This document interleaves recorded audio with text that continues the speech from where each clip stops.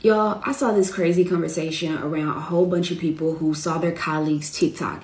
And so some of these people were like, don't they know that we're eventually going to stumble across their profile, or eventually somebody from the company is going to see their profile? Y'all, I hate to break it to y'all, but not everybody operates out of fear.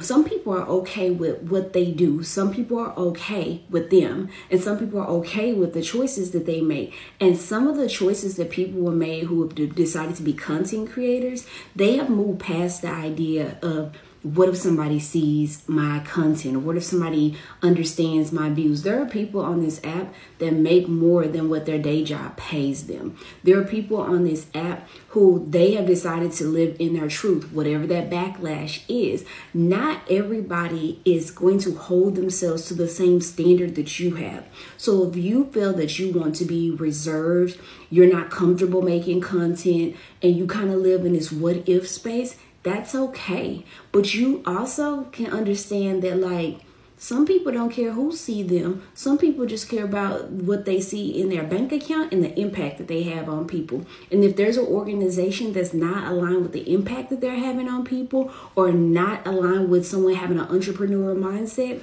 then that just may not be the company for them or the colleagues for them. Shortcast Club.